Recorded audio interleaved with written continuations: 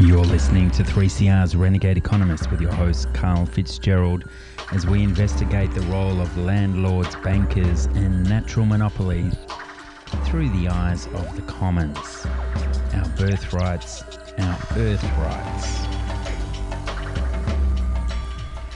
And this week we're in discussion with Professor David Wachsmuth from McGill's University, the School of Urban Planning, Montreal. Now, last week David wrote a key article entitled Airbnb and Gentrification in New York.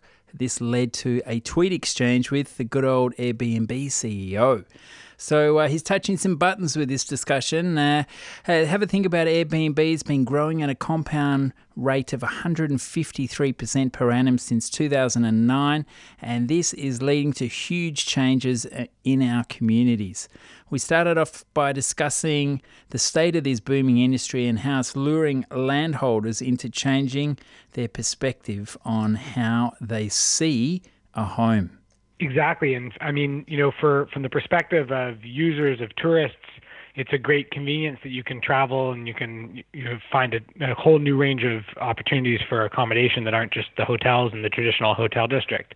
But from the perspective of landlords, of property owners, it's a massive new revenue stream. And so you see some property owners and residents taking advantage of that by renting out a spare room or renting out their apartment when they're gone for the weekend.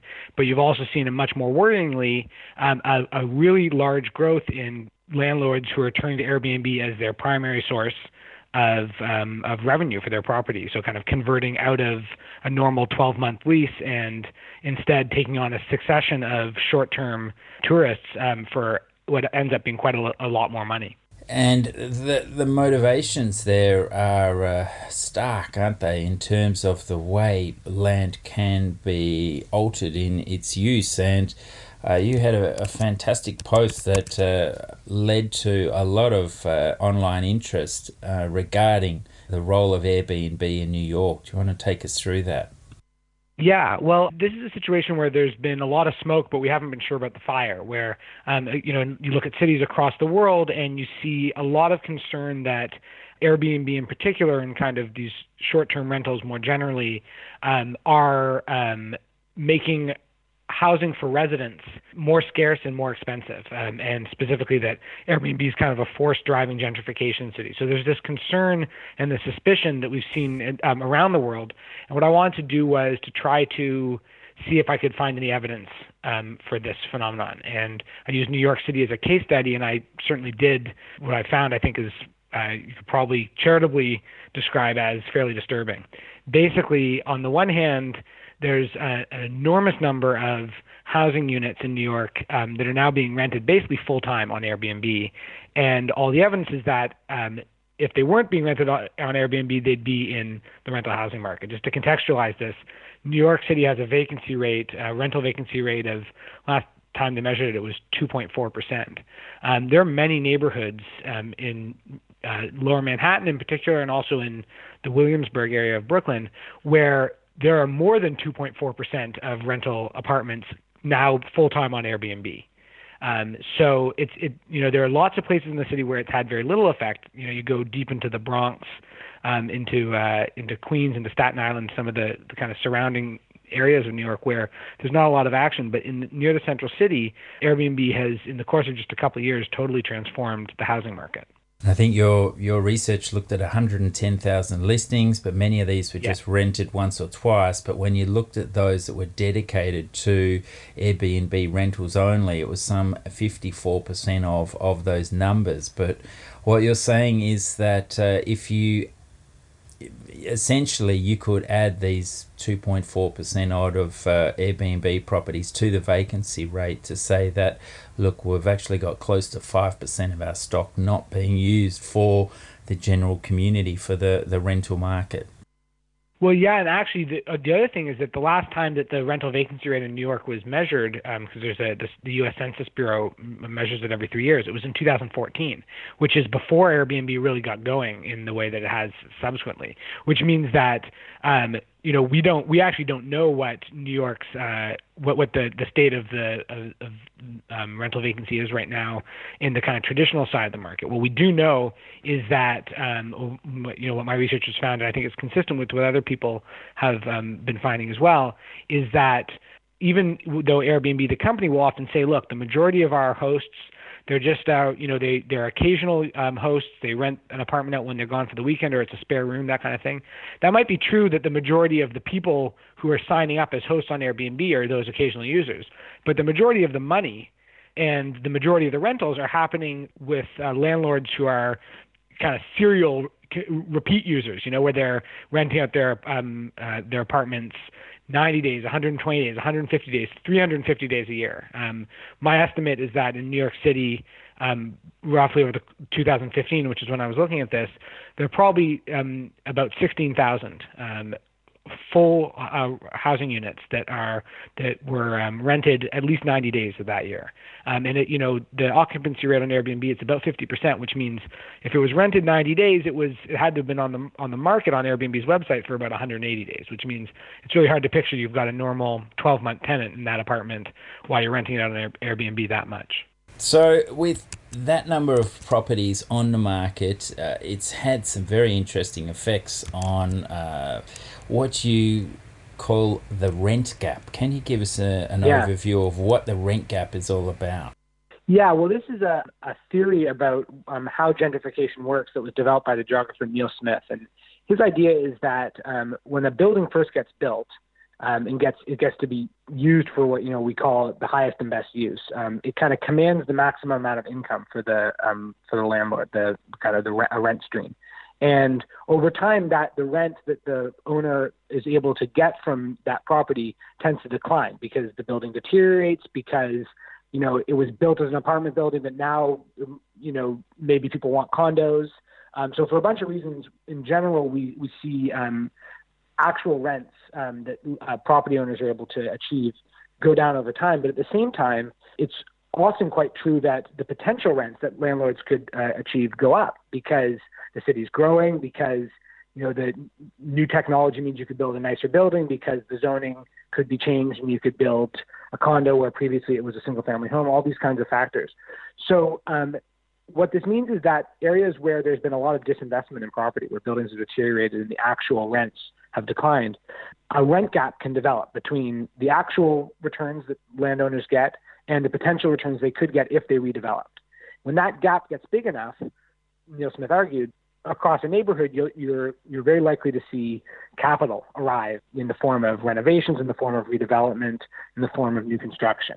And he argued this is basically, in a nutshell, the phenomenon of gentrification, that you have areas where properties decline, where there's a gap that opens up, where more money can be made if you redevelop, and then redevelopment happens. So that's a pretty standard story that we've had in geography and in urban planning for the last 30 or 40 years. What my hypothesis with Airbnb was that it was acting in a kind of similar fashion to create a rent gap, but rather than one driven by the deterioration of existing properties, the way the Airbnb rent gap works is simply that the potential amount of money a landlord can make has just skyrocketed in certain neighborhoods. In neighborhoods where there's a lot of tourist demand, you can earn 2 or 3 or 4 times or more that the prevailing 12-month rent for a property if you can get it onto the short-term rental market instead.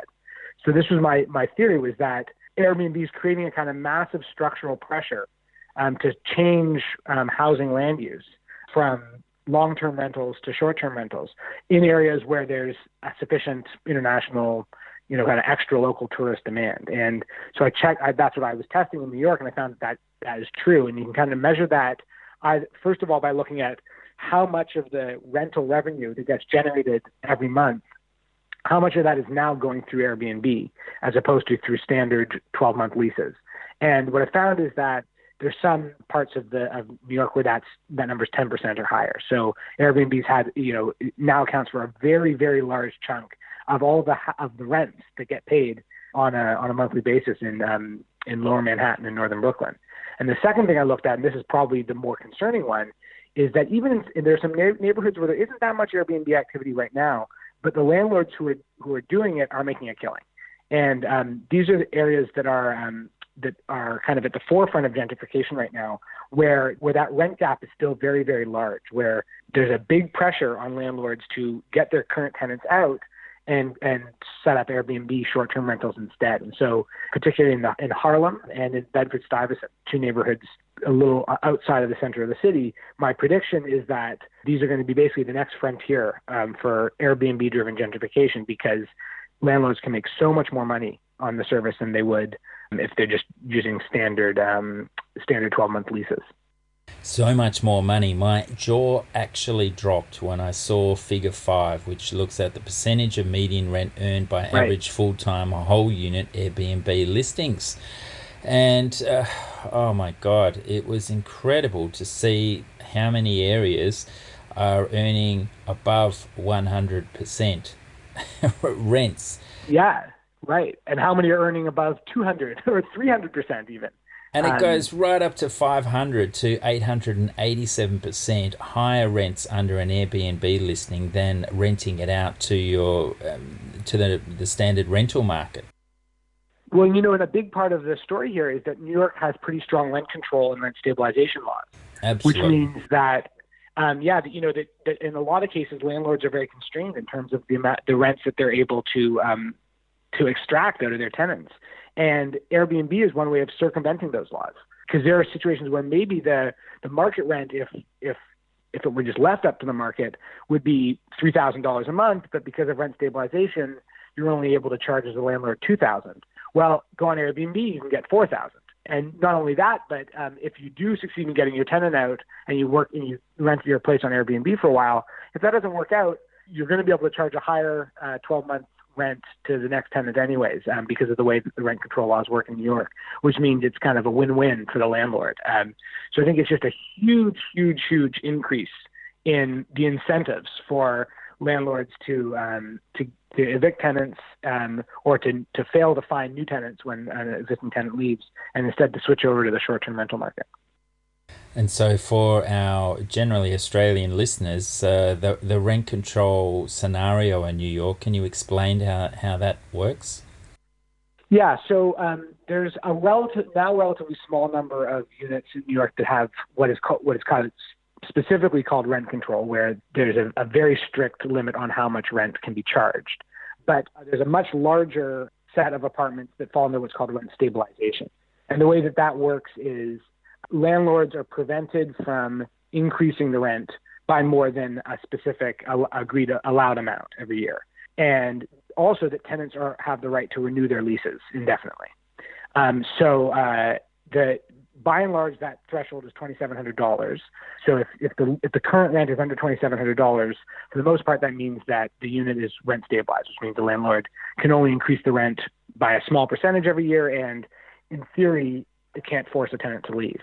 But the big trick, so to speak, the big kind of loophole in the rent stabilization regime in New York is that if a tenant leaves, all bets are off, which means landlords have a major incentive already to get tenants, kind of long-standing tenants who are benefiting from rent stabilization out of the apartment, because then they can, it's very easy for them to raise the rent by quite a lot. That's where this gotcha rent eviction element comes through, where they'll try all sorts of different tricks to force someone out.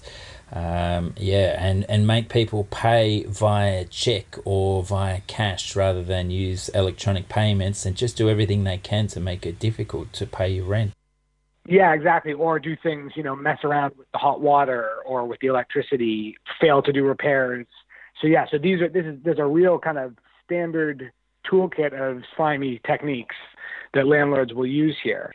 Airbnb it just intensifies that situation, because it means that, if you can imagine a situation where you're a landlord and you're charging $2,400, you think you could probably get $2,800, but if you could just get your tenant out. But now Airbnb, you look at the neighbor that's on Airbnb and they're making $3,500, $4,200, whatever, and it just makes you all the more determined to go for this. And actually, what's interesting is Airbnb admits, in their more honest moments, they admit that this is a problem. The CEO recently was, discussing on stage like in public, whether or not the company is going to have going to go public on the stock market, and was saying he was asked about the challenges the company is facing, was saying, well, one thing that happened to us in New York was we thought we were going to be serving people who are renting out their apartments on the weekend, and it actually turned out to be professional landlords converting their units en masse. So,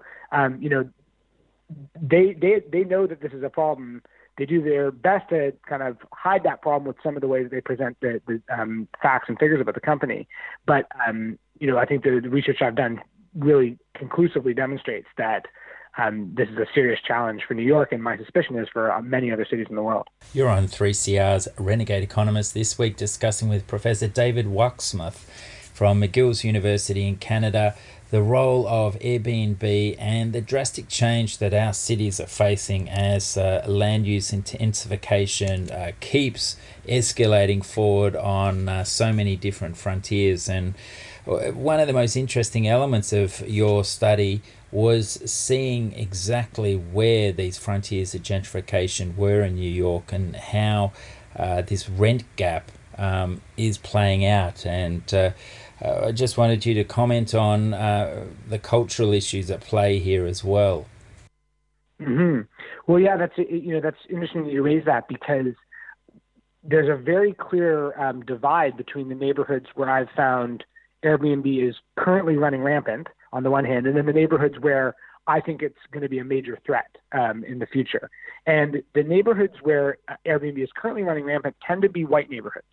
New York is a very racially diverse city, but the hot spots of Airbnb activity for the last couple of years have been areas that are much more than the rest of the city tend to be to have white people living in them.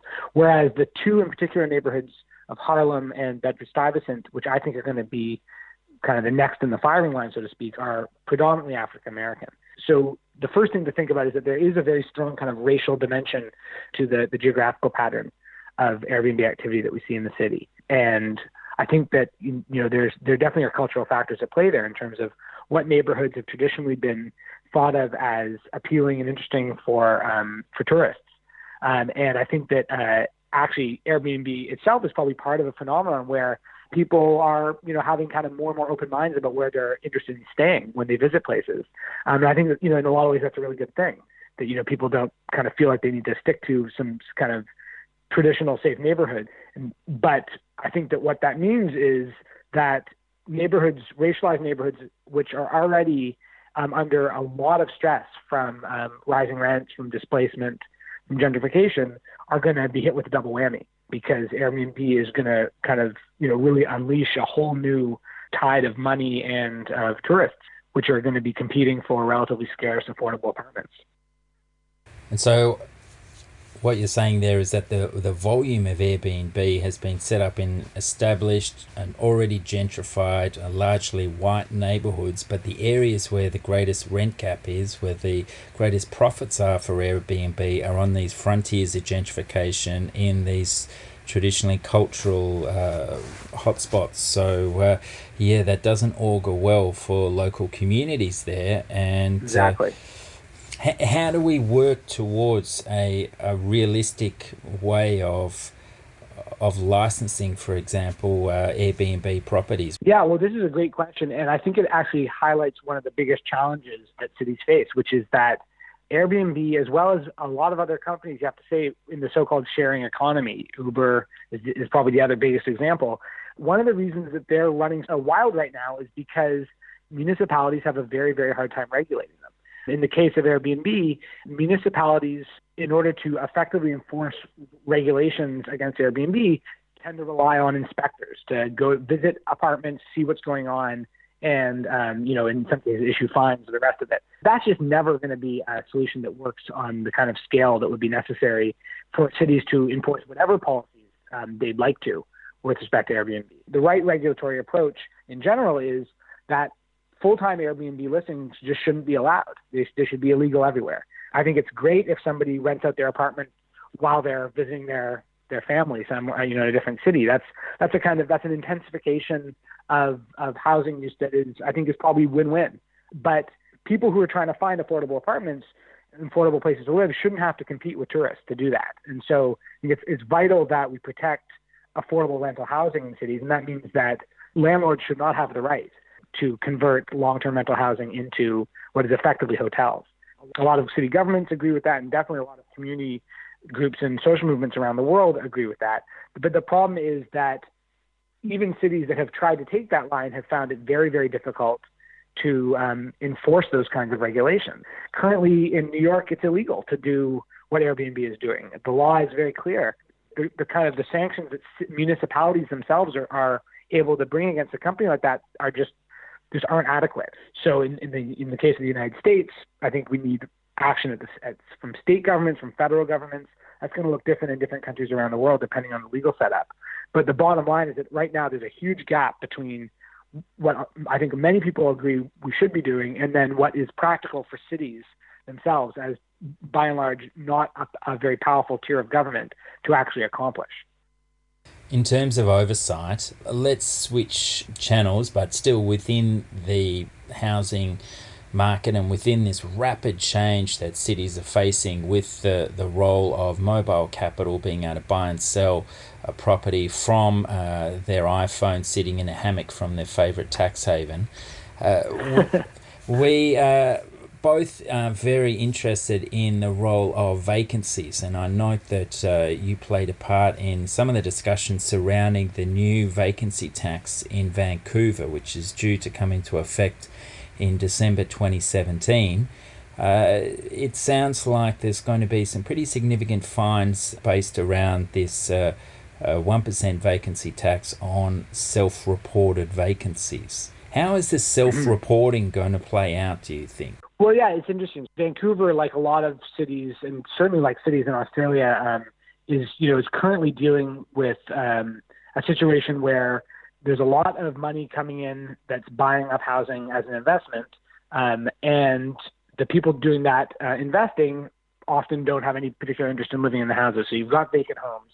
The first thing to say about this is that it's encouraging how much outrage this issue generates. In cities, in various cities that I've worked in and done research in, that I think there's widespread belief among city residents that there's a kind of moral problem if you have a whole bunch of homes sitting empty when housing is so unaffordable for so many people. So I think that's really encouraging. I'm really glad that the city of Vancouver is taking the step to try to tax these homes. And I think that their strategy is really aimed at trying to discourage you from treating a house like an investment in that way. That the fine is I think there are differing opinions about how much of a difference it will make to property investors, but I think it's reasonably big. And the goal is that you'll either pay that fine or you'll decide to sell your building to someone who is willing to live in that house or to rent it out to somebody else. So that's all good. The problem, and it's a kind of similar problem to some of the issues around Airbnb, is that it's not that easy to know when a house is vacant. If you need to rely on inspections, that's an enormous amount of labor and therefore costly labor to do those inspections. So Vancouver's model is everybody's going to be obligated to self-report this, and if you do self-report the home is vacant, you pay a 1% additional property tax. But if you don't report it and you are subsequently discovered to have not reported it, you face an enormous fine. I believe it's $10,000 a day for the whole period of time that you weren't reporting it. So it's designed to be extremely punitive if you don't participate in the self-reporting, as a way to encourage people to participate in it. And I think the idea is that it's meant to be it's win-win in the sense of maybe people decide they don't want to pay the fine, and so they start renting out the house again, or maybe they decide they do want to pay the fine and the city raises money that it can use to fund affordable housing development elsewhere.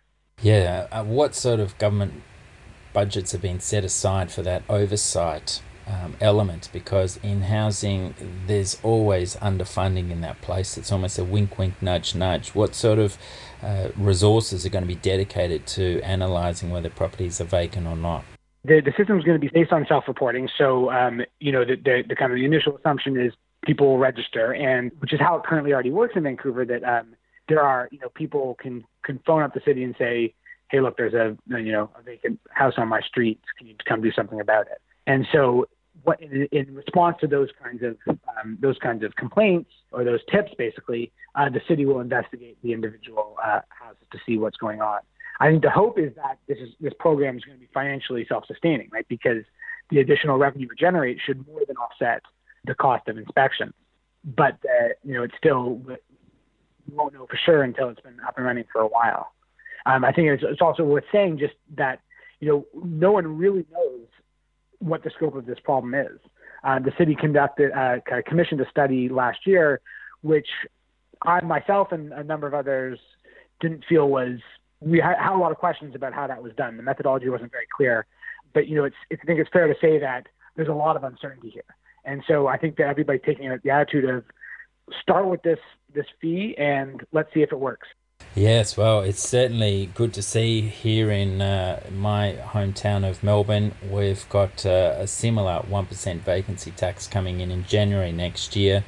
We're currently trying to bump our way into the negotiations that the government very prominently said would occur with the property industry.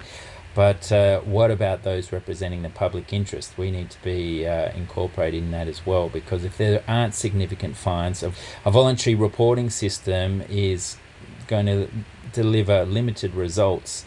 And here in Melbourne, for a long time, the media has taken as gospel a vacancy rate compiled by the real estate industry, which we uncovered was nothing more than a voluntary survey amongst real estate agents as to how many vacant rental properties they had on the market. So they obviously had an incentive to put a downward bias on that to promote scarcity so that rents would keep increasing.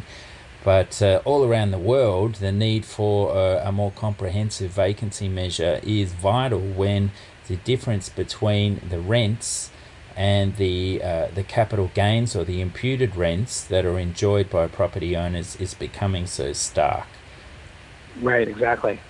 And so to finish off, David Wachsmuth, then the role of Airbnb in supporting this incredible property bubble, which in places like Vancouver, people are paying 65 times the median income to purchase a house. It's just off the Richter scale. Well, these incredible profits you're talking about of some 300 to 800% greater than what can be earned in the rental market are only going to push this bubble phenomenon further northward.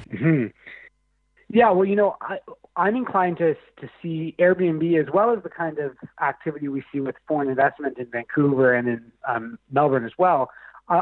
These are all aspects of the financialization of housing in some sense. And, I think that there's a persistent tension between housing as a human necessity. We all need shelter. We all need a roof over our heads. And housing as an investment where people make money. And different places around the world manage that tension differently. But I think a kind of a consistent thing that we see in all sorts of different places in the world is that housing as an investment is winning, and it's causing all sorts of crises for people's ability to live their lives. And so one form that crisis takes is that tenants are being evicted because it's more profitable for the landlord to rent the apartment on Airbnb. Another form that this crisis takes is that houses are being bought and no one's living in them because they're working as an investment property instead of a shelter. So I think that that's a bad story. But what's encouraging is that another consistent thing we see across cities across the world is residents, communities standing up against the financialization or the commodification of housing, and demanding that housing be, first of all, used to fulfill human needs, that need to shelter, that right to shelter. The specific policies that governments will have to take in order to ensure that housing as a right is the top priority are going to be different in different situations. I'm going to have to leave it there. That is David Wachsmuth from David, WACHSMUTH.com. WACHSMUTH.com. Check earthsharing.org.au for this.